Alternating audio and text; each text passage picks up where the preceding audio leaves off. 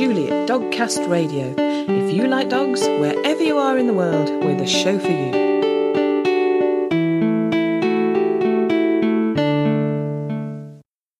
Hello, and welcome to episode 228, our first show of 2021. And you can find this and all our other shows and much more at dogcastradio.com. I hope the year's going really well for you so far. In an uplifting interview, I'll be talking to Jeff Allen from Monkey's House Dog Hospice and Sanctuary. One of our aunts said, it's the happiest place on earth. She said, move over to Disney, because it really is. Yeah. We have very, very sad times, but 95+% of the time, it's extremely happy. We have the Dogcast Radio News. The simplest way to keep your dog safe may be plain old social distancing. Keep your dog away from others and stay away from their dogs too. And before all that, we get to grips with the thorny problem of separation anxiety, which can be an issue at the best of times. And at the moment, we've been in lockdown, out of lockdown, had local lockdowns, we've all had to wear masks, the world's gone mad, and we're all a little bit stressed out. So no wonder some dogs are picking up on that. To find out more, I spoke to George Bramble, who founded Beco. The company motto is Love Your Dog, Love Our Planet. And to really do justice to the subject, you'll also hear Bryony Cole, who is a Beco ambassador and head trainer at Eye to Eye Dogs. So, let's jump in with exactly what is separation anxiety. So, separation anxiety is when a dog displays some kind of stress or anxiousness around being left on his own or her own, or being left by a particular caregiver. So usually we see dogs being destructive, maybe showing signs of anxiousness like pacing or panting, whining, sometimes toileting, but basically it's a generalized stress around the idea of being left either alone or away from that primary caregiver. So that's what separation anxiety is. Yeah. Yeah. So why is it important to tackle it? It's just a bit miserable for dogs, to be honest, to live with a problem like that.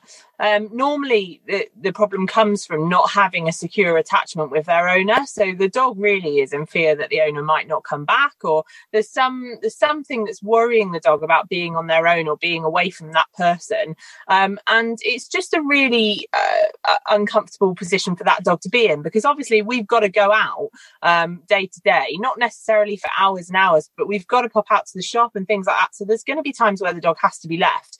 And really, in an ideal world, we want the dog to be happy and content in the knowing that the owner's going to come back. And yeah, in an ideal world, curling up and going to sleep for a few hours until we're home, and then being happy to see us when we get back. So really, just to keep the dog's welfare priority and make sure they're not worried by us leaving, really, I think. Yeah, I think absolutely right. Because if you can imagine, every time, if you live with other people, if every time they went out and you were home alone, it was going to be miserable. You'd constantly be thinking, when are they going next, and keeping an eye on them. And, it's a horrible, it's a horrible situation. Yeah, definitely. And I think it would put you in that constant, just like you said, in that constant state of, oh my God, they might go soon. When's it going to happen next? So yeah, I think it's just not a nice situation for the dog to be in. Yeah. And is it something that many dogs have? Well, certainly after lockdown, I think we'll see a huge increase. Yes. Because owners have obviously been at home all the time for such a long time. But yeah, we do see it quite a lot, and I think sometimes dogs can have a low level of separation anxiety that kind of goes unnoticed, which isn't always a bad thing, as long as the dog's not really stressing out when we leave. I mean, my dogs, when I leave the house, they're a bit like, oh, do you have to go? And then after a few minutes, they'll settle down and be like, oh yeah, she'll be back in a while. So it's not an issue as such. But yeah, we are seeing more and more dogs with separation anxiety these days. And it is definitely something that's in the forefront of the behaviour work that we do, for sure. Yeah. I'm just thinking about, as you said, about your dogs going. And I know, George, you've got a Labrador, and my Labrador, I wouldn't say he had separation anxiety, but when he realised that you were going out, I've never seen sort of excitement that, oh, we're all going out, go to, it's going. Yeah. Oh, everyone knows that look. That sort of, the soppy eye look, and you leaving me. It's heartbreaking, isn't it? Yes. Yeah. Yeah. And then he would go and lie round the back of the sofa in the window, sort of, I'll just lie here and wait for you to come back. Oh. I'm sure. There's that great cartoon that my son loves. I think it's a Dog's Life or something like that, where it's based in New York, and you've got all these dog owners going off to work in the morning, and you've got the sort of the Dachshund who sort of goes for a back massage with the whisk, the mixer, the mechanical mixer, and you've got the Labrador, and the Labrador just sits on the mat looking at the door all day, and this sort of Chihuahua who lives next door goes, "What are you doing?" "I'm just waiting for my owner to get back." It sort of sums up Labradors quite well, I think, the sort of loyal servant. But it is heartbreaking. I mean, we're very lucky. Obviously, I own and run a dog business, a dog product business. So obviously, one of the perks of the job is that you get to take your dog to work. So we have a number of the members of the team that bring their dogs to work. And Taka is quite often in work with me or here with my wife. So we don't have it so much, but I think it is a bit concerning at the moment, as you say, that everyone, I think a lot of people are still working from home, or they're certainly working from home 3 or 4 days a week. And so it's very easy, isn't it? I guess the concern is if businesses next year start to move back towards 5 days a week, or 3-4 days a week. And then I guess it's sort of making sure that, people are using dog walkers and getting in extra help, whether it's friends or family, to let the dogs out. Bryony, I always thought it was sort of never leave a dog for more than 4 hours. Is that kind of about? Yeah, that's kind of a rough guide, that just in terms of, keeping them happy and stuff. It's obviously ideal not to leave them for too much longer than that. If your dog's okay and content with it, then obviously once in a while it's fine to leave them with stuff to do. But like you said, it's going to be a real change for dogs if people do go back to working full time, and not just from them being home all the time, but most people that I know have increased the amount of exercise the dog's getting because they're at home and they want to get out more. And so these dogs are used to having this great time where my mum or dad's home all day and we get to go for excellent walks, and then hopefully people are going to put things in place for that transition back to work again, because for a lot of dogs it's going to be a little bit of a stark reality, I think, going back to what was the previous routine, and for people as well, because I think quite a lot of people have enjoyed working from home, to be honest. Oh. Well, I hope Boris is taking all these dogs into account when he makes his plans for lockdown or not. Well, he'll certainly be listening to this podcast. So that's Well, he's got a dog, hasn't he? So he should be.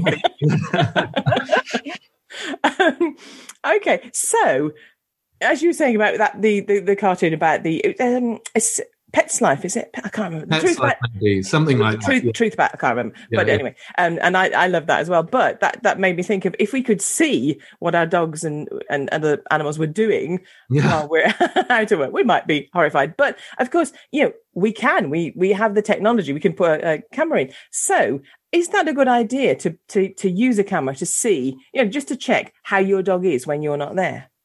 I think so. I mean, I kind of got two opinions. It depends what kind of person you are, because I think if your dog's lying by the door giving you the big puppy eyes going, "Oh, please come home," and not being stressy as such, but just thinking, "Oh, I hope they come home soon," then sometimes that I look at that and it will absolutely break my heart.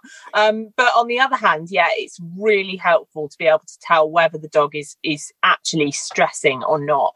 And there are some really great wireless kind of Wi-Fi cameras that you can set up in an instant now, that are kind of 30-40 quid from Amazon, and you can just keep an eye on the dog and see what they're doing when they're home, and hopefully what you would see is your dog going and lying down on their bed and just going to sleep and relaxing. But it also, if we are working with separation anxiety, gives us a really clear idea of what the motivation behind that stress is, so that we can help people deal with it. So cameras are super, super helpful. We used to have to do everything on like a video call on our phone, but now it's so easy to find a camera that will link up to your phone that you can look at in an instant. So I think they're really, really useful. Yeah. Of course, am I right in saying it's much like baby monitors? You can speak to the dog as well. So if the dog's being naughty, you can tell it off, or yeah, you can. Yeah, you can speak through them, and most of them you can hear noise through, as well as being able to view what the dog's doing. And I think it's a really interesting one, because somebody once used that example the other day of you can tell your dog if they were jumping up at the counter or something, you can ask them to get off, but also if they are lying down asleep, you can say hello to them. But I must admit, I tried it with one of my dogs, and I think they thought that someone was talking from space, because they had no idea where this noise was coming from, and I was like, it's me, and I was like, oh, I definitely need to not do this again, because I think it freaked them out more than it helped, to be honest, this noise coming from nowhere. Yeah. Our little dog, our Mischief, always runs sort of round to the back of whatever it is and looks, well, where is the person then? Where, why if his voice comes out, and she's just like, oh, well, where are they? Where did that come from? Yeah. Yes, their voice is here. The rest of them must be, but I can't see it. I guess, again, it's sort of, it depends on the dog whether that would work or not. But I mean, you're right that it depends on the kind of person as well, because I mean, that video, there was a dog that went and got their owner's shoe or slipper and took that to their bed with them, and then later, and actually, so many people going, oh, this is so sad. This is so sad. I thought, what a clever dog to go and get the scent to just comfort them, the scent of their owner. That's a great thing. That looks fairly content, and so it does depend on how you interpret what you see, doesn't it? That's exactly it. I think it's how you interpret it, isn't it? Because I would look at that the same and go, oh, that's really nice, like he's been able to go and get that and go and sleep with it. But some people would think, oh my goodness, he's so distressed. And so definitely it's how you can put a spin on things, I guess. Well, I do like it when a behaviourist agrees with me. I'm like, oh, I'm a good girl, I got it right. Brownie points. Okay, so if you do have a dog who has separation anxiety, who you come home to a destroyed house, or you've put a camera on and they are genuinely upset when you're not there, how do we help them? What should I know it's quite a specific problem saying that, but are there general do's and don'ts you can give us? I mean, first and foremost, if it comes on out of nowhere and your dog's previously been fine with being left alone, then it's definitely worth taking the dog to the vets just to check that there's nothing that's gone on, or nothing that's developed all of a sudden that's made the dog somehow be distressed being left. But I mean, the first things first, to be quite honest, is to contact a professional and try and get help, because it is a really difficult problem to solve. It's completely solvable, that's one thing. But there are some little steps that you can put in place before seeing a professional. And maybe a camera might be one of those first things that you do. So a lot of the time when we see dogs with separation anxiety, the stress starts happening several minutes after the person's left.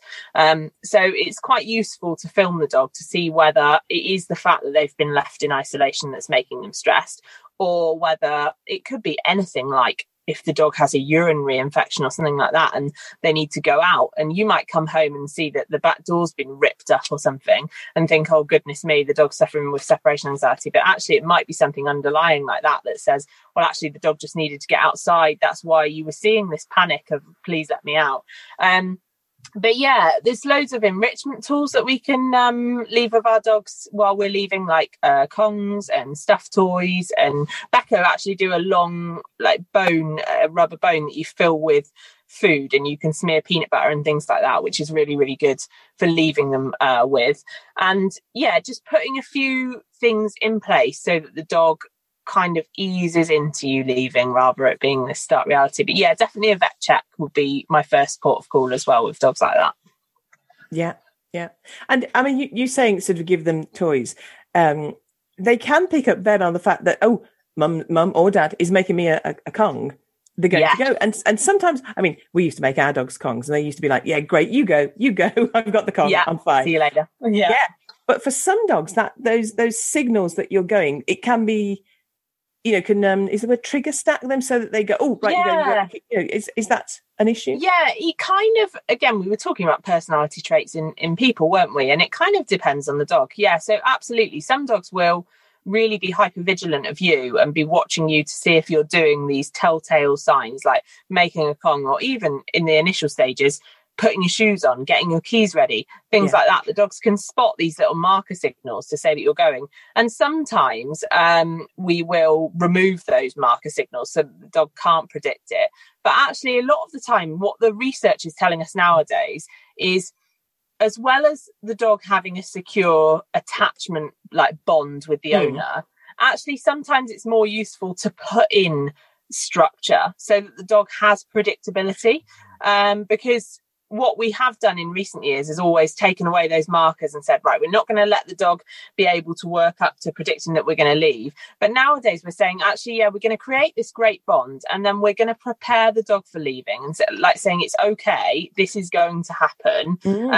And then, giving the dog stuff to do while we're out of the house. So I think it depends on each case really, and each dog, because every dog is different to the next, just like people are. But sometimes it is useful to put things in place to prepare the dog for leaving, so that they've got that structure and that they're not floating around in the unknown thinking, oh my goodness, she's taken away all the markers and she might just leave any minute. I think it's dog dependent really in that one. Know your dog. I tell you what I hadn't thought about separation anxiety was that a good breeder, now when I think of a good breeder, I think of sort of them thinking of the health tests and does this dog match this dog to mate with and things like that. But there's the bringing up the puppies, and a good breeder apparently will build in the resilience that, you know, that gradually that dog is sort of paired with another puppy, you know, from going through with mum and all the siblings to perhaps with 2 or 3 others, and then with one other, and then on its own. So even before you get that dog home, hopefully they're building that habit of being happy on their own. And that was a real eye-opener for me. I think also, certainly when we picked up Tarka, thinking about things like a piece of the fleecy material that from you know, a rug that was in with the mother was cut off and put in a puppy bag, and you know, something we do a lot with I say not many breeders, actually breeders that really engage with the Biko brand, but we've got a couple of cracking breeders that we work with, and we set up puppy packs, and with that it will be, as Bryony picked out, a Biko bone, a natural rubber tube bone, natural rubber tube ball that you can put treats into. And obviously we set them up with a pack of compostable poop bags and a bag of dog food. But I think that, you know, breeders that think about that life after they've left their mother, it's absolutely the right thing to do. And you know, and I don't know, Bryony, I remember when we picked up Tarka, I remember the breeder saying, like, make sure you feed Tarka in her cage. So we got a little cage for her.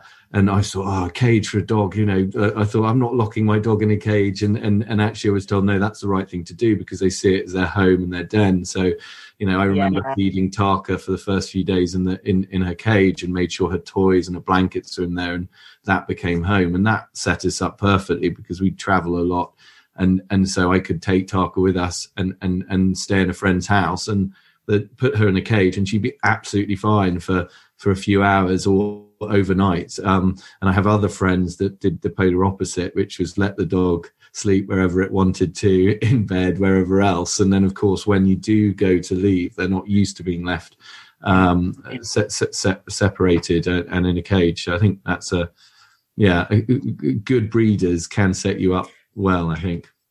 I think that's a really good point, because even with the crate stuff, like creating you know, a nice safe space, a nice den for the puppy that early is so valuable, because the other thing that helps when they're growing up as well is that even when you're in your home with your dog might choose to go and spend some time in the crate while you're maybe in the kitchen doing something else. So you're already creating a bit of that alone time without actually leaving, and the dog hopefully is happy enough to go and sit in there and go through one of the chew bones or just go and have a sleep, and you're already setting up good foundations for being able to leave the dog in the future. So I think breeders, you know, have a massive part in the development and of our puppies, because they are there at that pivotal stage.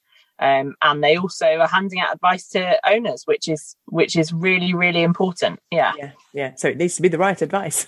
Exactly. Yeah. Yes, absolutely. Sorry, G, just to jump in, a question, Kate.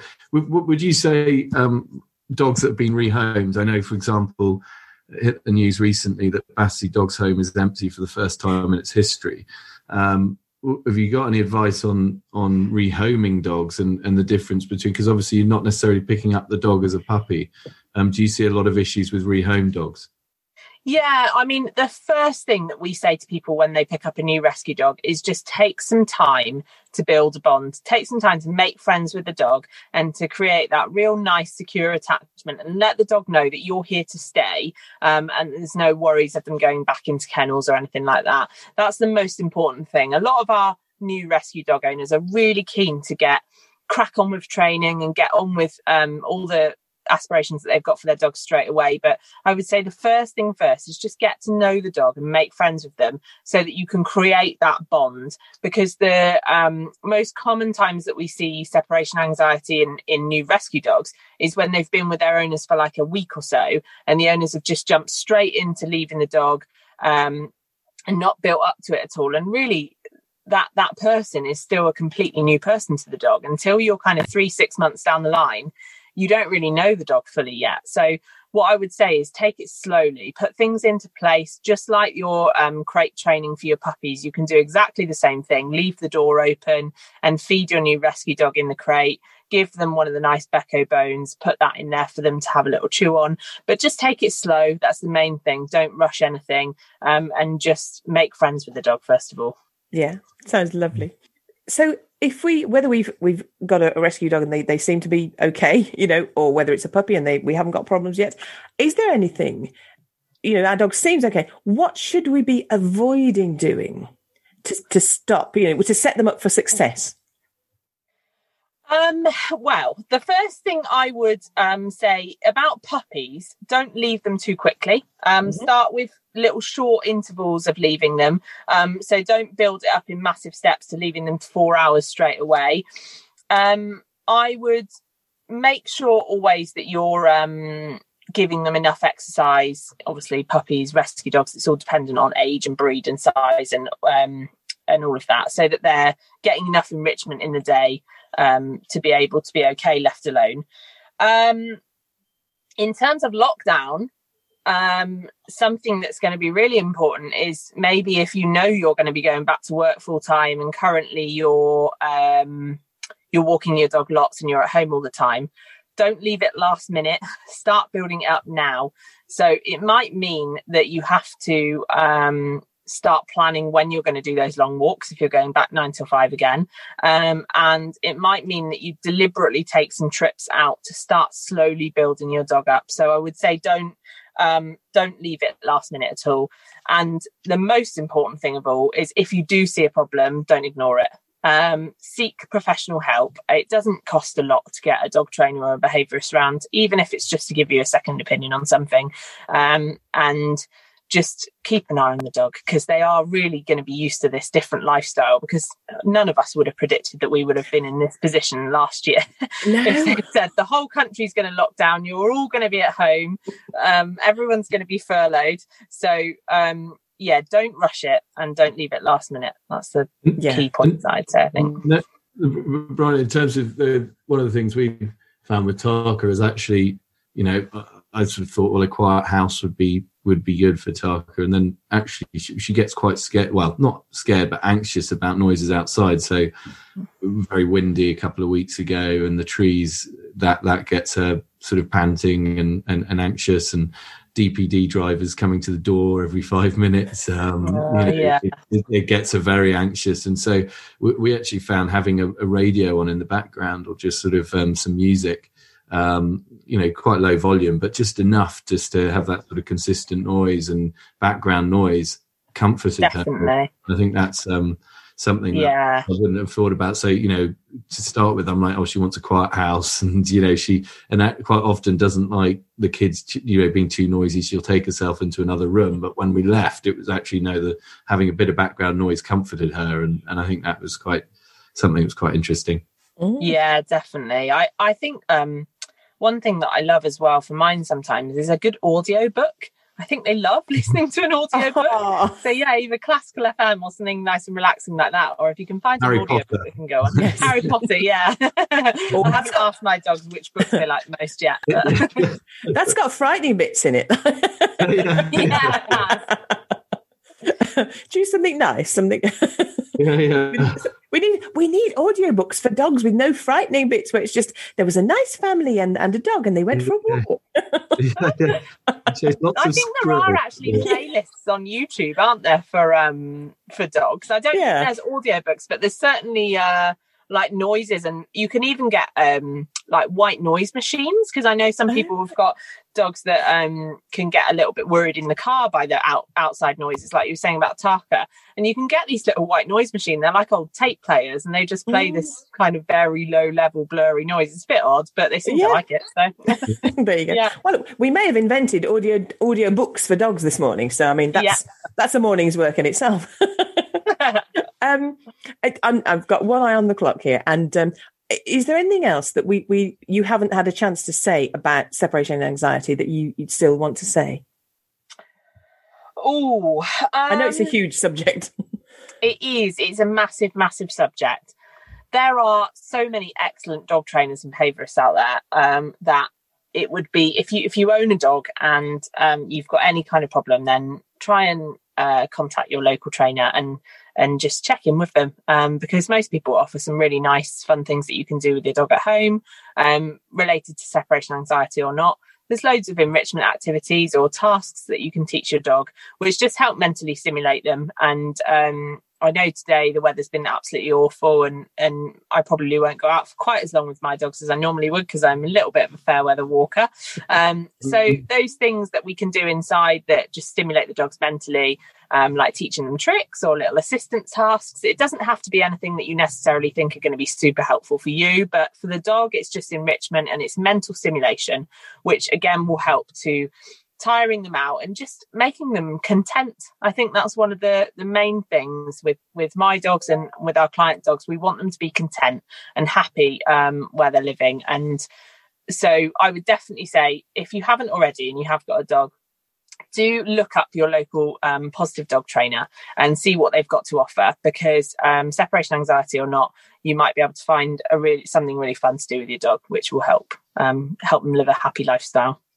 And I think one of the things I think, I mean, obviously boredom, Brian is very well placed to talk about separation anxiety, me less so, but, what we found with our, in designing, creating dog toys, a lot of it comes from boredom. And if you're sat at home with nothing to do all day, you're going to get anxious quite quickly. And I guess also trying to, Brian, would you say trying to take the dog for a walk before you go to work is a good time to tire them out a bit and give them some fresh air and a chance to do their business, rather than waiting to do the walk at the end of the day. I think that would probably be some advice I'd give. Yeah, absolutely. Yeah, definitely. Yeah. Now, you both spend your working lives, trying to help dogs. Let's go to George first. Tell me about, because you try and help the world as well as dogs. So tell me about Biko, George. So yeah, well, Biko is a business essentially with one mission in mind, and that's really to create amazing dog products and pet products, but whilst doing as little harm to the environment as possible. We launched back in 2010, 2009, and I remember our first dog show we went to. We started with a bamboo bowl. So a bowl made from the offcuts of chopsticks. So it's a natural material, replacement to plastic, will last like a normal bowl, but when you put it into landfill or compost, it's a natural material, so it will break down quicker. And I remember being at this show and the lady said, I love the look of your bowls. And she picked them up and said, I'll take 2 of these, please. And as she's walking off, I said, it's made from bamboo. It says, so it's more sustainable than a petroleum plastic bowl. And she said, why would I want an eco-friendly dog bowl? And sort of stormed off. And fast forward 10 years, and of course the climate has changed completely. So, excuse the pun, but it is people's awareness of the climate change and, the fact that we're doing a lot of harm to the environment is huge. I mean, we call it pre-Attenborough and post-Attenborough. Yes. 2017. I don't know whether you watched Blue Planet, but we saw a massive shift in demand for our products, and it's great to see. And it's great to see so many other companies that are starting to take it seriously. But basically, our tagline is "Love your dog, love our planet." And so, whether it's compostable poop bags made from cornstarch that you can compost at home, or our dog food that, for example, our cod and haddock MSC certified dog food. So we don't use farm salmon, we use wild fish, but we use fish that we know is caught sustainably. So the Marine Stewardship Council is an organisation that effectively certifies whether the fish, it is a sustainable fishery. So the numbers of the fish, how they're caught, they're line caught rather than trawler caught. And so we've really just changed the way we look at pet food and not just go for high meat or natural, but really focus on the quality of the ingredients, whether it's free range chicken or MSC fish, and also where those ingredients have come from.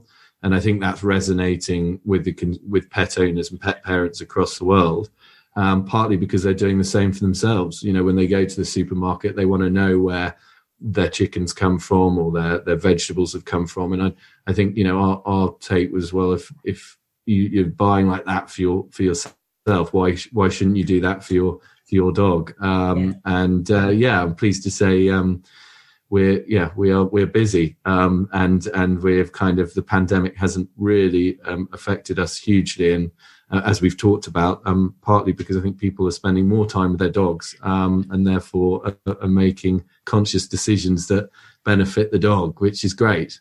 Yeah, absolutely. Where can people find out more about you online, George? So we've got a website, bcopets.com. So you can find our products and buy our products there, or we stock independent pet retailers and major retailers like Pets at Home and Waitrose across the country. If you go to our site, we've got a stockist map to find your local retailer. Excellent. Thank you very much. I like that attitude of, look after our dogs, but look after the world as well, because I think that obviously without a world, they're a bit stuck to go for a walk. I think that's important. And we're always being told they're not a green pet to have, but so we need to make them as green as we can be. And we can. Absolutely. And I think the thing is actually dog owners, by the very nature of spending a lot of time outside, are quite interested in looking after the environment, which so we're sort of look after the environment you love exploring with your dog, and I think that's kind of what we're all about. Yeah, that's a lovely way to put it. Bryony, you work with dogs as well, so tell me about Eye to Eye Dogs. So we are based in Clevedon in Somerset, just on the coastline, which is really nice, and we deal with everything from puppies to adult dogs. We train dogs for sports and different types of activities like that, and just for generic pet homes. We also do a lot of TV and film work, which is quite interesting. That sort of brightens our day up a bit. And we've just got a whole variety. We see thousands of dogs each year. We see dogs for behavioural problems. We see puppies, new rescue dogs, everything you can think of really. And I've got a wonderful group of trainers that work for me, and we're ever so lucky to work with companies like Beko, because I really think it is important that we're looking after the environment and looking after the dogs and being more conscious about what we're feeding them and what we're buying for them and all that kind of stuff. So we are kind of able to influence owners in that way because they come to us for advice, which is really nice. But we've been established about 6 years now. We have a dog training barn in just outside my back garden, actually, which is dead handy. And we've got a few fenced fields and stuff to do our training in as well. So we're really, really lucky to have nice facilities out in the countryside as well. We see a real variety of dogs. All our training is based on positive reinforcement and motivational. We run a nice little team out here, and we see loads of lovely dogs and owners. And it's been really nice to get back to work after a little break. Excellent. And what? Sorry, I was just going to say, Julia. Just to you say that we work quite closely with a lot of dog trainers, and Bryony's one of the ones we work very closely with, and having been in the industry for a long time and seen a lot of dogs and seen a lot of dog owners, a lot of dog trainers, is that it's amazing the work they do, and we try and work as closely with them as possible because we see the benefits, and I just highly can't recommend more people that if they've got dogs that are struggling with behavioural issues or anxiety or training issues, that go and speak to a professional like Bryony, because it makes all the difference, and it'll improve your relationship with the dog massively. So can't recommend it more. Yeah, and don't leave it till it's a desperate problem. Go and do it. As you say, get in contact when you think, I think we've got a problem with this. Go and get the help then. It's better for you, better for the dog. Yeah, we do all kinds of extracurricular stuff that people just wouldn't have thought of, because a lot of the time we get people coming to us when they've got a problem already, like we were saying previously. But actually, there's loads of stuff that you can do that you may not have thought of before with your dogs. Just extra activities and games that we play, and we run trick classes and things like that, which are just really fun. So sometimes it's just about exploring what you can do with your dog, because they're all super smart, they're all intelligent, and it is never too old to teach a dog new tricks. Yeah, absolutely. Absolutely. Oh, you're saying all the right things, both of you. It's been great to talk to you. We haven't got time now to talk about your dogs, because we were going to talk about your dogs as well. I know you both live with beautiful dogs. So give them a fuss from me. And it's been really wonderful to talk to you both. And thank you very much. Thank you. Thank you, Julie. Great chatting to both you and Bryony. Have a great day. Thanks, and you. There was a lot of great information and advice there. I hope that helps you set your dog up for success and inspires you to be an environmentally friendly dog owner. Thanks to George and Bryony for their time and expertise, and we have the link to bicopets.com and to i2idogs.com, that's I, the numeral 2, I, dogs.com, on the Dogcast Radio site. There is help out there for separation anxiety. We have several shows which feature it, but for your dog's sake, do seek personalised professional help.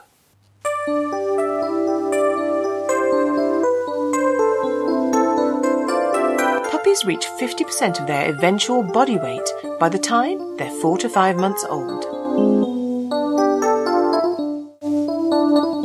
You're listening to Dogcast Radio on www.dogcastradio.com. And now it's time for the Dogcast Radio News. In Yukon, Canada, a perfectly preserved wolf pup was recently discovered during mining excavations. Despite having been in the permafrost for 57,000 years, the pup has given researchers information about her age, lifestyle, and relationship to modern wolves.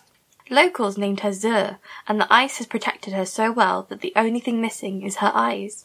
Estimated to be around 7 weeks old at the time of her death, Zur had apparently been eating a lot of salmon. Analysis of her genome reveals she is descended from ancient Russian, Siberian and Alaskan wolves, who are also the ancestors of modern wolves.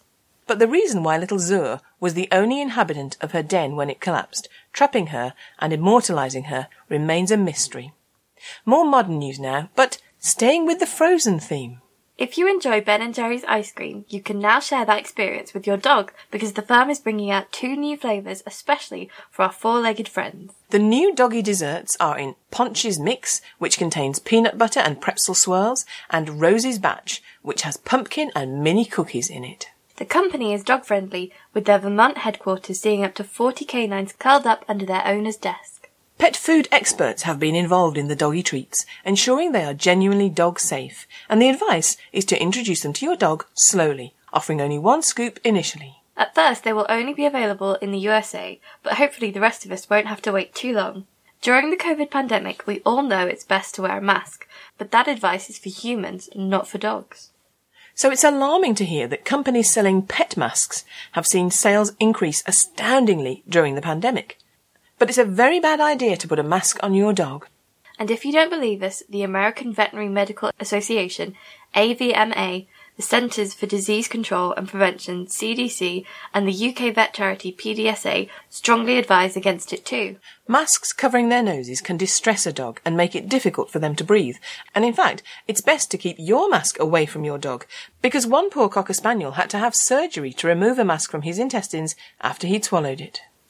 The simplest way to keep your dog safe may be plain old social distancing. Keep your dog away from others and stay away from their dogs too. Which words does your dog recognise? Presumably sit, Down, stay, dinner. OnBuy.com conducted a 3-month study during which a group of dogs wore heart rate monitors, and their owners recorded which words got the biggest reactions. Average resting heart rate was 115 beats per minute, but certain phrases quickened those pooch pulses. Calling their name sent the average heartbeat up to 128. What's that? Caused 135 BPM. Find it resulted in 124 BPM. Good boy or girl set off 139 BPM. Fetch saw an increase to 147 BPM. Get your toy triggered 144 BPM. Get it sparked 150 BPM. Treat time prompted 151 BPM. Dinner produced 152 BPM. But the biggest reaction was to walkies, which got a whopping 156 BPM. Yep, I bet pretty much every dog knows walkies, but how many dogs can talk? Well, Bunny the sheepadoodle is the toast of TikTok due to her talking. Bunny from Washington, USA, talks by pressing on buttons which say words including play, now, outside, yesterday, and poop. Bunny's owner, Alexis Devine, says they started by putting the button which says outside by the back door, and within a few weeks, Bunny was reliably pushing the button when she wanted to go outside. Alexis added further buttons to Bunny's vocabulary and was amazed how her dog actually used them to communicate.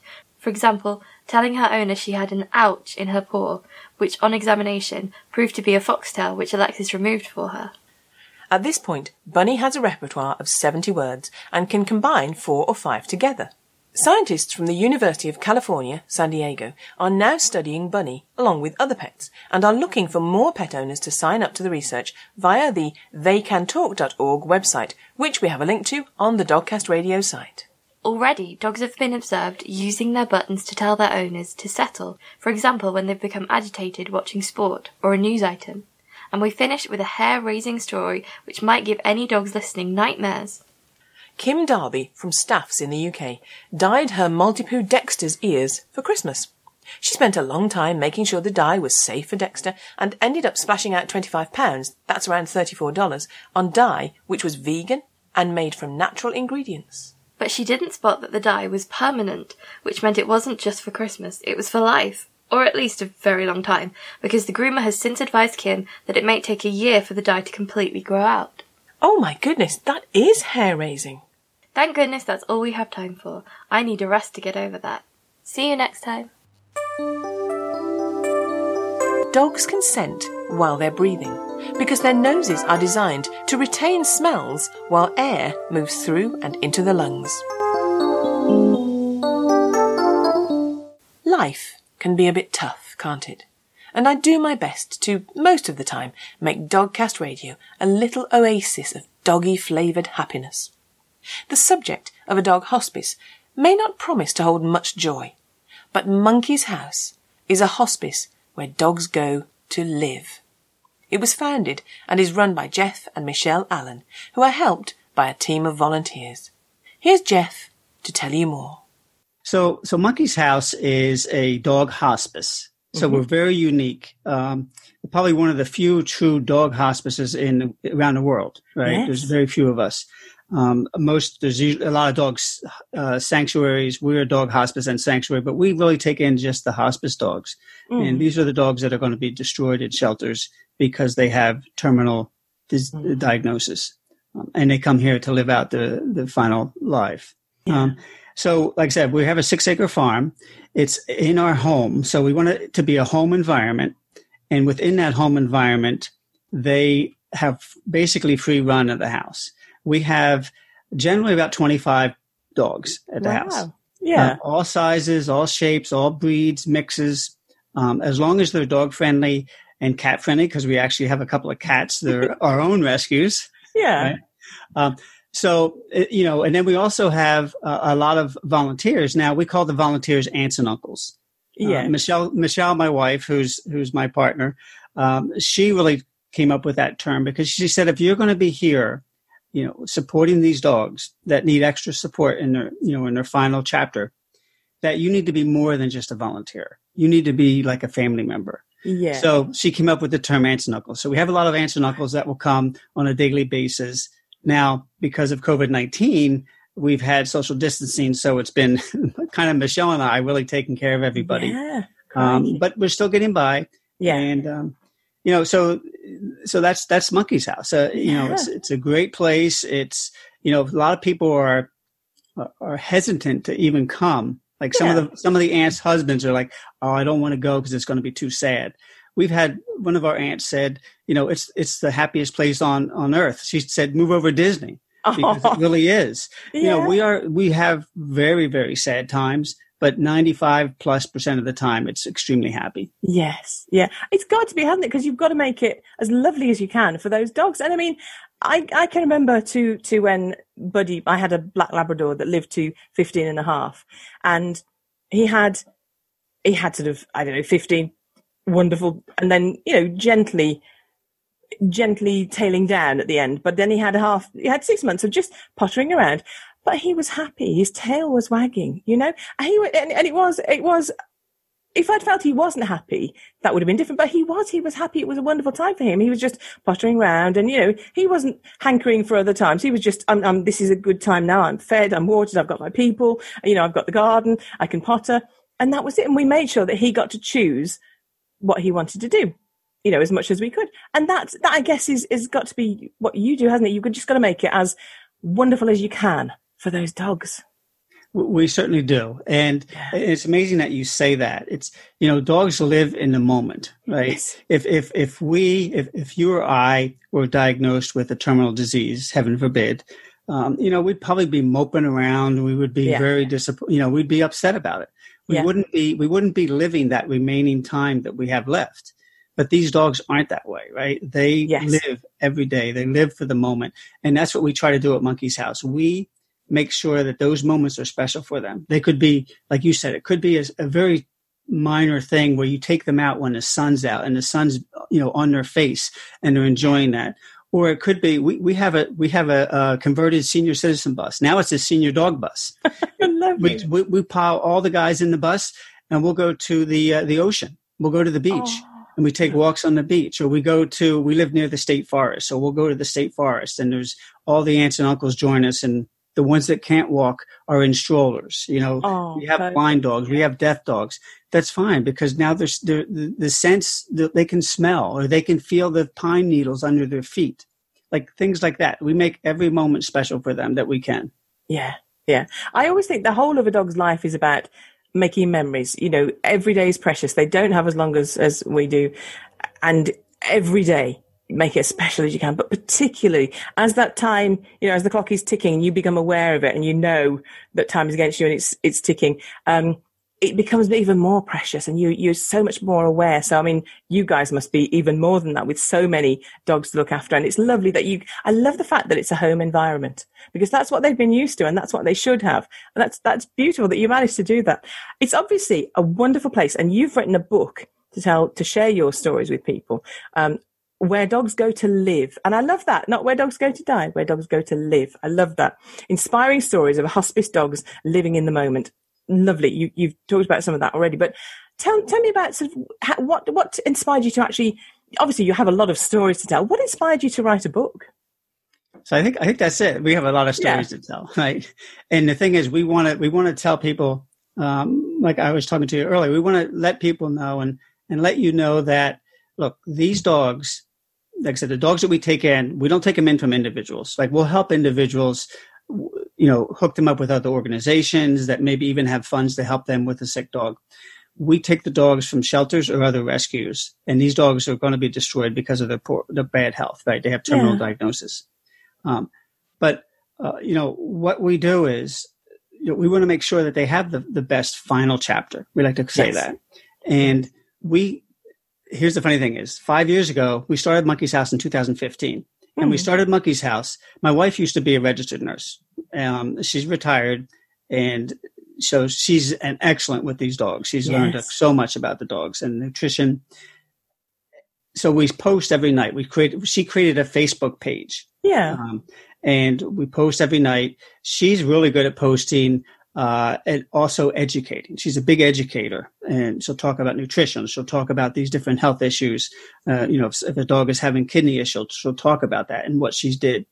When I post, I'm not quite as knowledgeable in the medical side, so I kind of give general, or I try to put a lighter side onto it. Yeah. Right? So it's a lot of fun, and people started. We didn't realize this, but we now have like close to 70,000 followers on social media. Yeah. We didn't think that this was going to be a platform for people to come out and to talk about their dog that passed, right? And get other support from people or learn. So that wasn't something that we thought of. We thought, okay, we're going to save all these hospice dogs, right? We're going to do the best we can. But we found something from this, from social media and communicating this out. Yeah. And people kept saying, oh, you have to write a book. You have to write a book. So over 2 years ago, I started writing a book. I started putting stories together, and I didn't tell anybody because I didn't want to tell somebody who's going to wait 2 years to read a book, right? They're going to say, hey, where's this book at?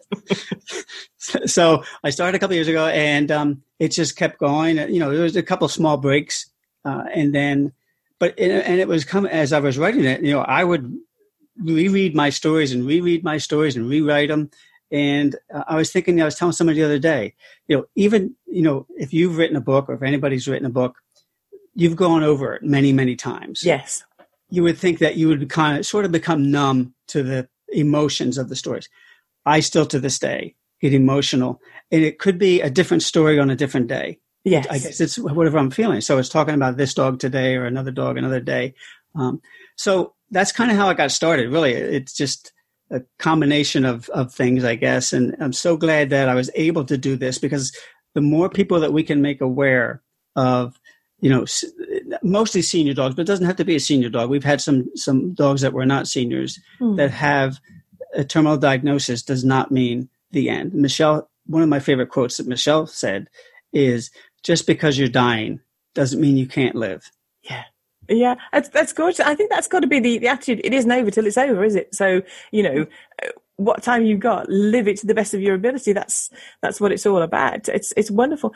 And I love the fact that for you, it's personal. You feel for these dogs. It's not just a duty or a responsibility or, a chore.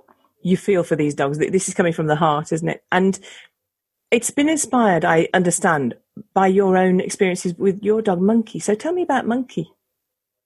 So Monkey was just a little Heinz 57, right? He's a little mixed guy, kind of, funky looking. He had really bad dental, and we actually had to get his teeth fixed. So all he had was his two bottom canines kind of stuck up. So, but he was cute as can be.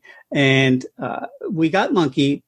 At the time we were fostering dogs. We had some dogs of our own, and we were fostering dogs, and we adopted, and we started really going after the senior dogs or dogs that had medical issues. And all the shelters by this time started reaching out to Michelle because they knew Michelle knew what she was doing. A lot of fosters couldn't take care of these dogs, so they'd reach out to us. And they said, oh, we have this little dog, and he's got a really bad heart condition. He's got CHF, chronic heart failure. And so we took him in, and Michelle says, okay, we need to get him to a cardiologist to just get some meds. And these meds would have been very inexpensive meds to get. Well, when she talked to the shelter vet, he was like, he's a little shelter dog. He's going to pass in 3 weeks, 4 weeks. Just take him home, keep him comfortable and let him pass.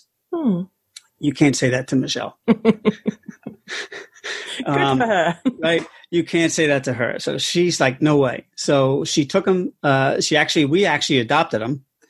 We took him to our vet. We took him to a cardiologist. He got the right meds he needed. Beforehand, like I said, he had a dental, but we couldn't even do the dental until he got the right meds in him and tried to get his heart a little bit under control. We knew that he was terminal. We knew he wasn't going to live forever, But we felt it was our duty to take care of him the best we could. Mm-hmm. He was, like I said, he was able to get the dental. He lived 17 wonderful months with us. Yeah. And that's a lot for a dog, isn't it? That's a lot for a hospice dog. Yes. Yes. Yeah. And he was so joyful. He loved all the other dogs. You have to be careful if you were a person because he'd try to bite you. I'm the same with some people, you know. Yeah. So and Michelle and I kept talking through this is even before we were thinking, someday maybe we'll have to have a rescue of some type, right? We'll have to do something. And when we had 9 dogs at the time, I was telling you, a lot of them were foster dogs, a lot of them were adopted, and they all had medical issues. We were spending a lot of money, right? Okay. A lot of money for vet bills and other things. And it came to the point where Michelle and I said, if we want to help more dogs, after Monkey passed, or even actually, I think right before he passed, we're saying if we want to help more dogs, we're going to have to start a nonprofit. And that's what we did. We started when Monkey passed. Yeah. I think it was a couple weeks later, Michelle shot me an email. I was at work and she said, okay, I started this Facebook page, Monkey's House, a dog hospice and sanctuary, for you. She said she started for me, actually, in a sense. Yeah. So, and that way we can help more dogs. We've saved well over 100 dogs now. Wow, that's wonderful. And it's very unique the way we do it. I say we have 100% success rate. Yeah. Right. Yes. Yeah. But that's great because that's absolutely right. You take them in, they're happy. That's success, isn't it? Yep. Yeah. Oh, lovely. That's lovely. So, difficult question now. Tell me about a typical day at Monkey's House. Now, you may say there's not a typical day. They're all different. They're all different dogs, and but if that's too difficult, tell me about yesterday, or tell me about a day that sticks in your mind. But give me a picture. Describe Monkey's House. What it's like, just a day there. So I'll give you a typical day, and then I'll give you our Wednesdays, because Wednesdays is a very unique day, which was yesterday, great. Right? Yeah. So a typical day is we wake up and we go downstairs. Now in our house we have no carpet. For many reasons, right?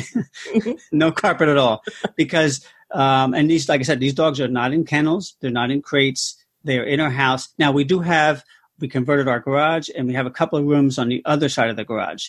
Mm-hmm. So there are some different dogs in different areas. The vast majority are in our home with us, but we have a place called the Cottage, which always reminds me of this. I think of this English home, like where you guys live.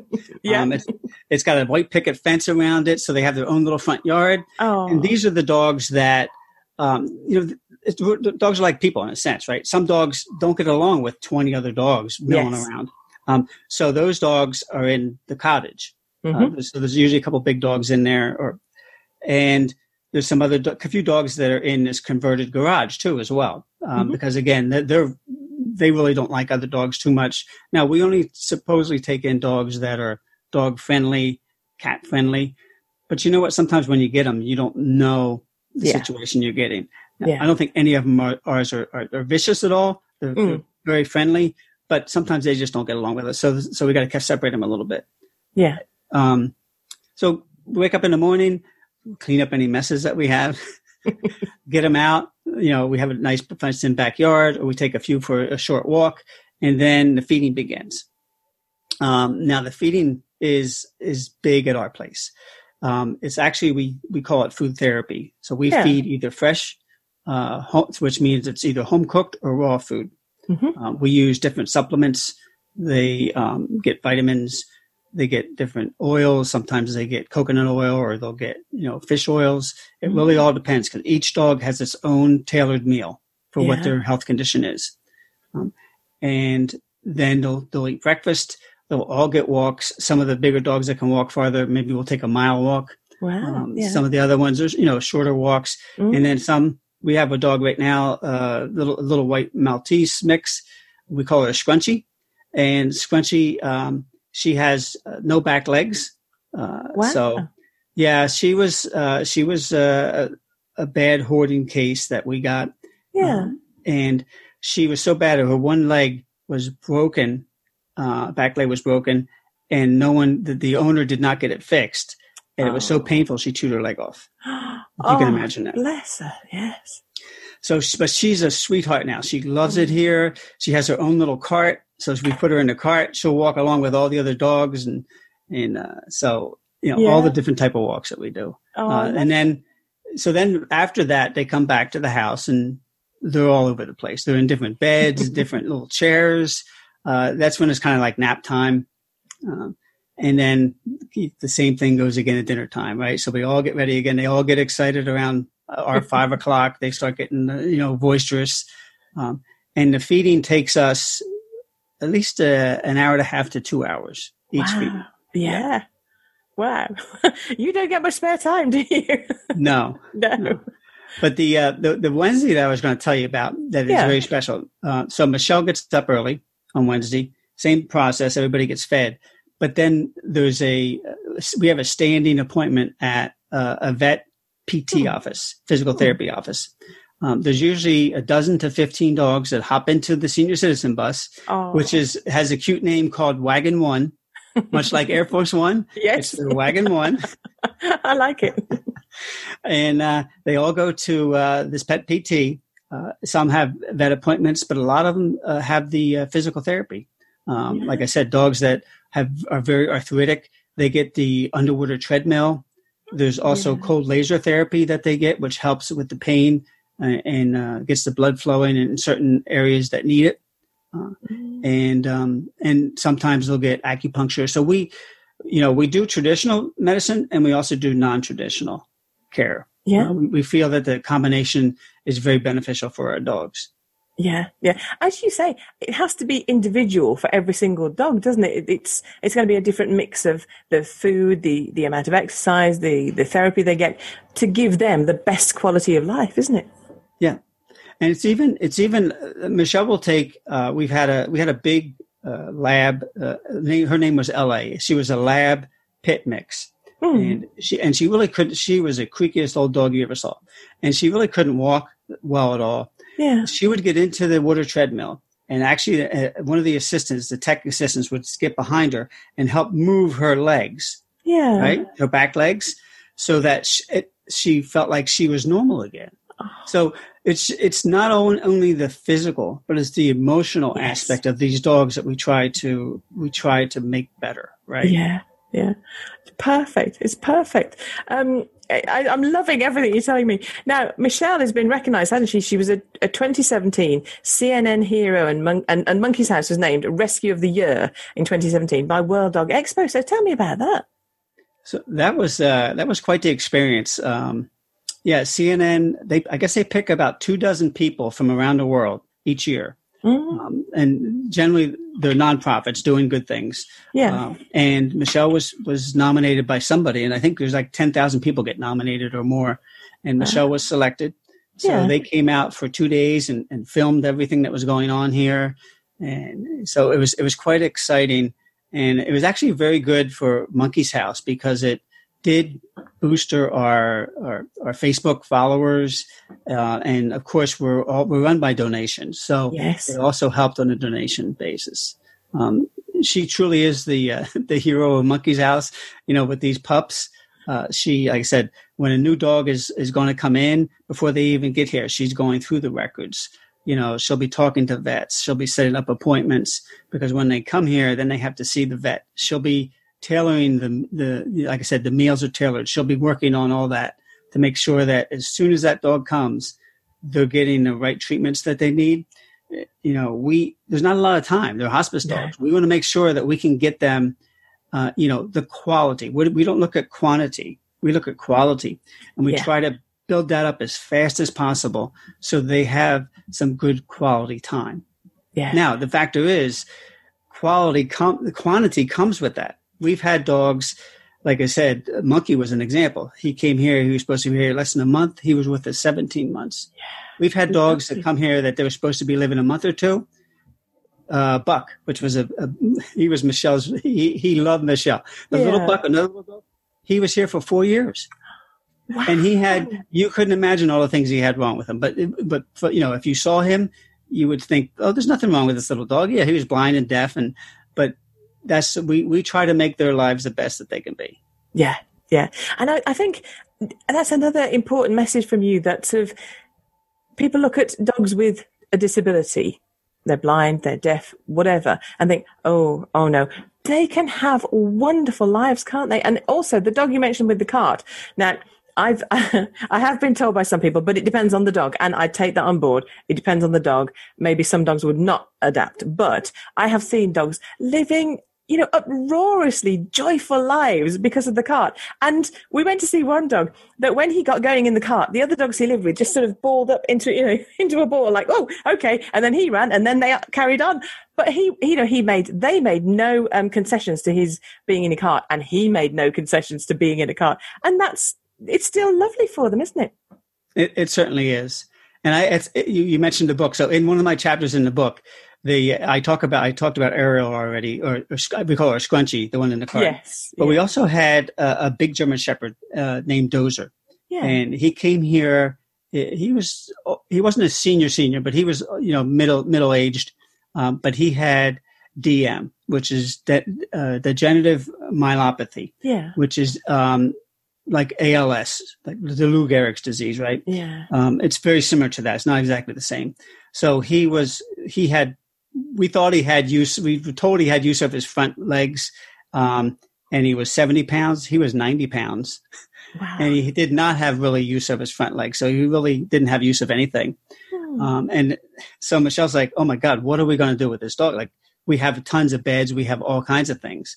Well, we had a new accessory in the living room now, or family room. It was a landscape cart.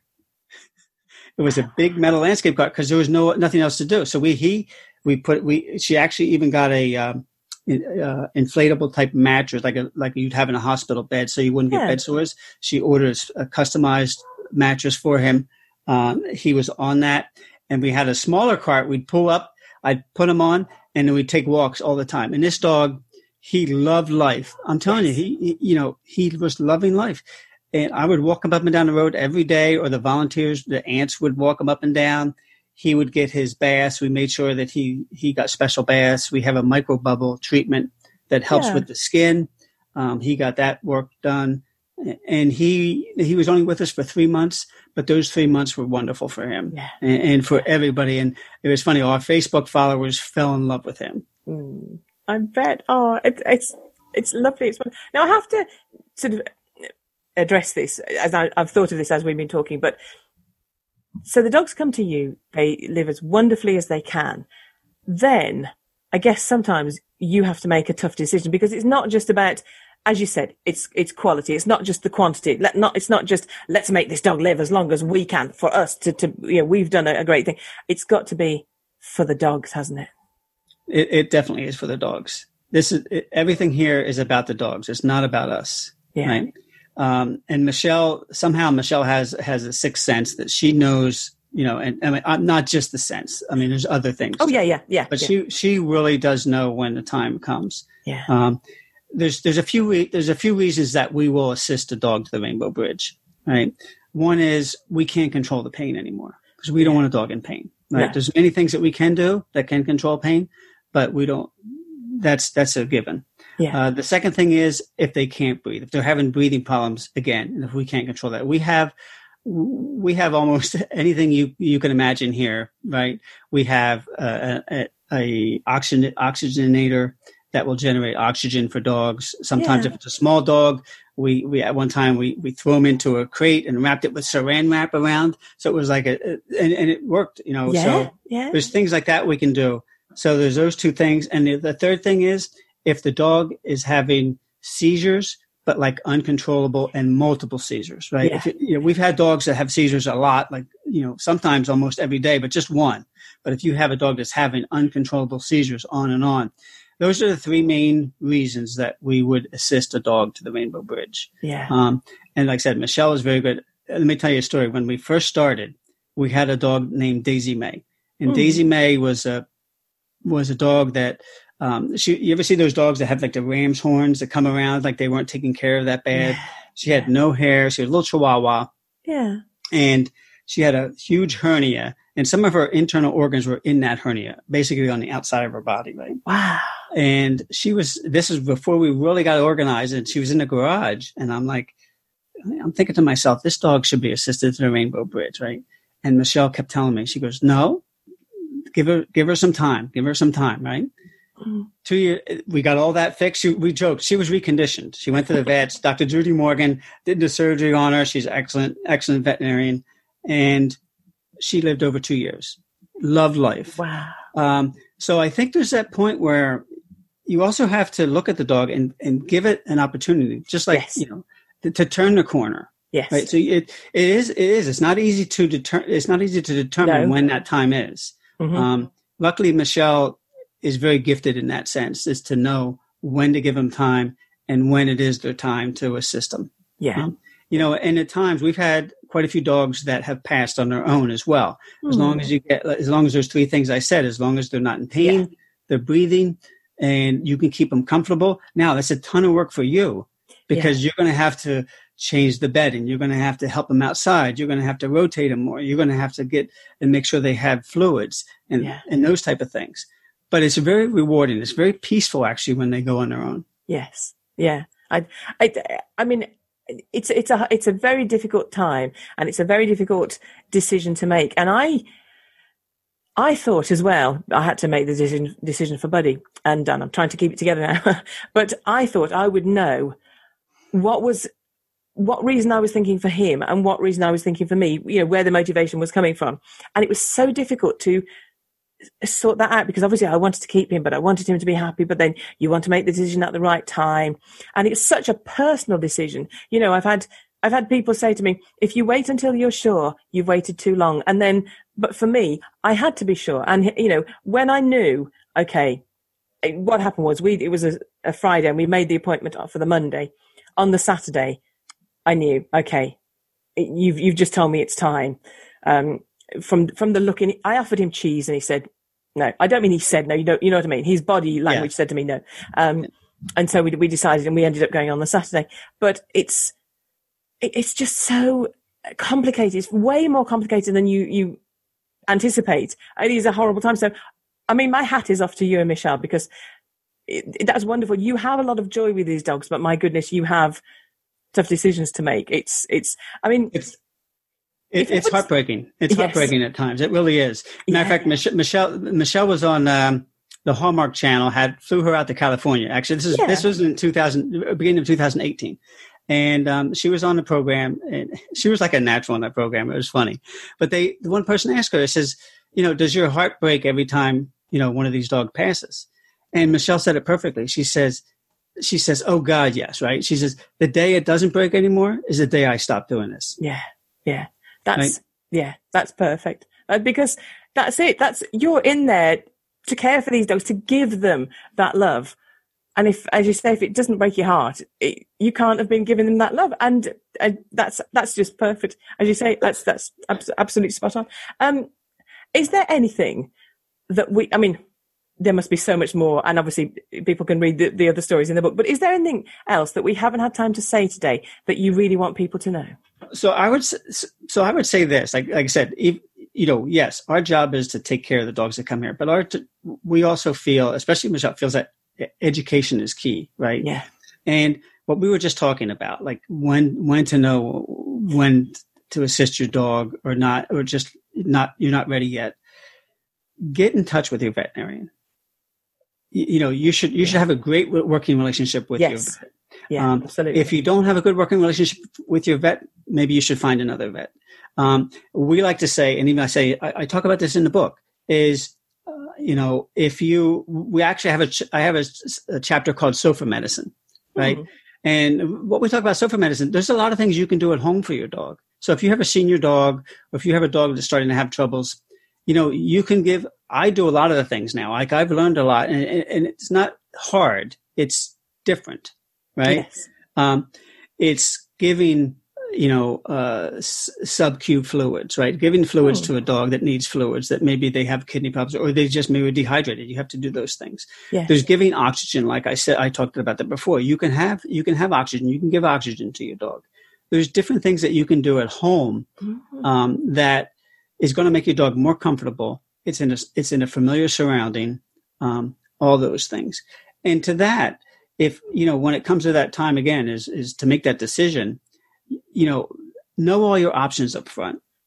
I have a couple stories in the book that are really sad stories, because we've had a couple people reach out to us and say, one person was a new dog owner and they had a dog for a while and they took it to the vet, because they needed to have the dog assisted to the bridge, and they left. They took the dog there and they left. Like, they didn't realize that they could be in the back with the dog. Oh, yeah. And then this person now is saying, she's heartbroken twice. She's heartbroken that her dog passed, but now for the rest of her life, she's like, I let my dog down. I wasn't there with him. Like, she didn't realize that. So educate yourself. Yes. Another person who did have dogs, same thing, but she went and she's with her dog and they assisted the dog. And then I remember the vet saying something like, oh, do you want to take the dog home to bury, or would you like it cremated? Yeah. And she said, well, my town doesn't let me bury it. Luckily here out in the farm, yes, yeah, that's not an issue. But she said, no, I can't, because the town doesn't let you, or else I have no place. So the dog was cremated, but it was mass cremated with other dogs. Mm. And so know all your options. Yes. That's what we tell you. Know your options. Have a great working relationship with your vet. That's key. Yeah, definitely. That is so much good information there. And I always think that's why I do this. That's why I want to share this information with people, because forewarned is forearmed, and if you don't, you can only be as good an advocate for your dog as you allow yourself to be, as you educate yourself to be. And, I think the dog would do it for you. So do it for the dog.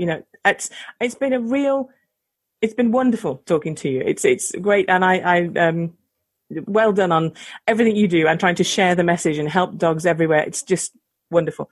Where can people find out more about you online? So they could go to our website. Mm-hmm. It's monkeyshouse.org. monkeyshouse.org.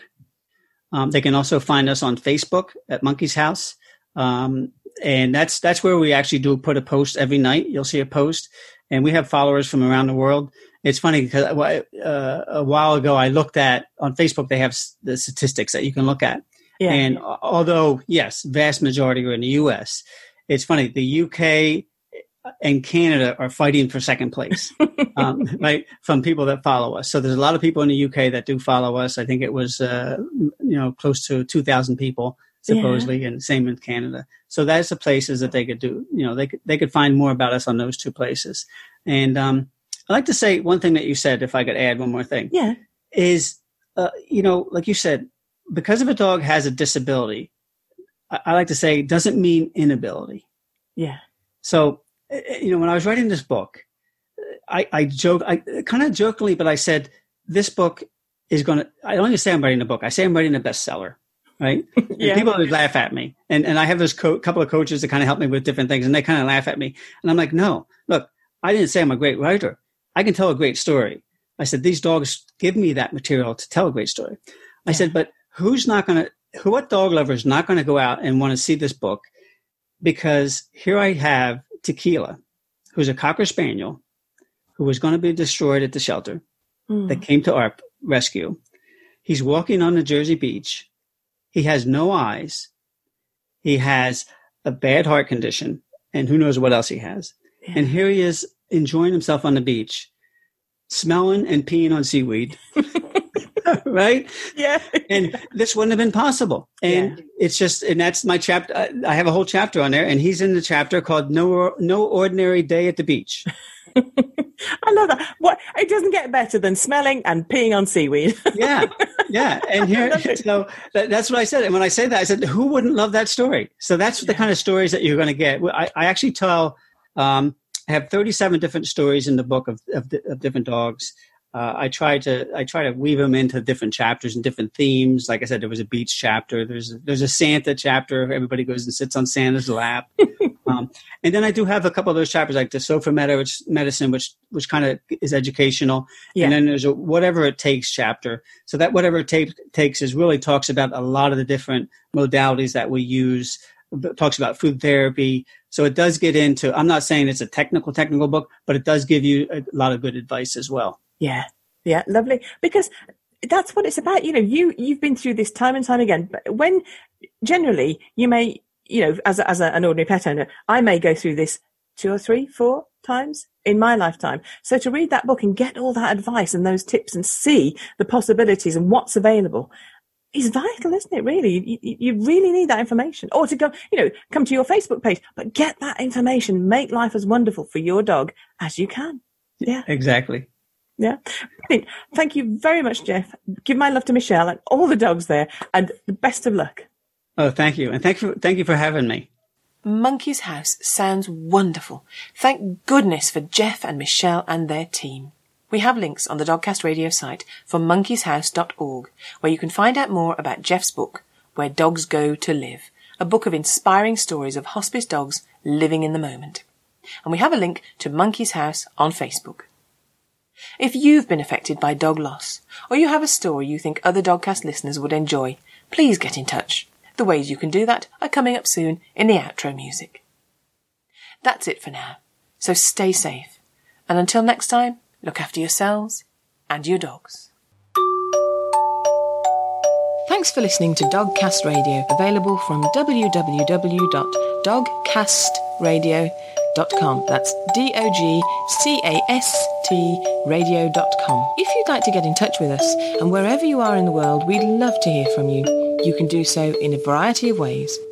You can contact us on Skype with the ident Dogcast Radio. That's all one word, Dogcast Radio. By email, you can contact me on julie@dogcastradio.com. When contacting us by email, if you have the facilities, please record your questions or comments and send them to us as an audio file. That way we can include them directly in our programme. We can accept most formats, for example WAV, MP3. All these methods of contacting us can be found on our website, which is www.dogcastradio.com. And as ever, the final word goes to Jenny. Mum, when is a black dog not a black dog? I don't know when. When it's a greyhound.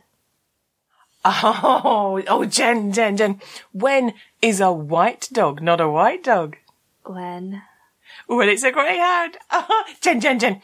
When is a brown dog not a brown dog? Okay, this could take a while. Bye. Jen, when is a dapple dog not a dapple?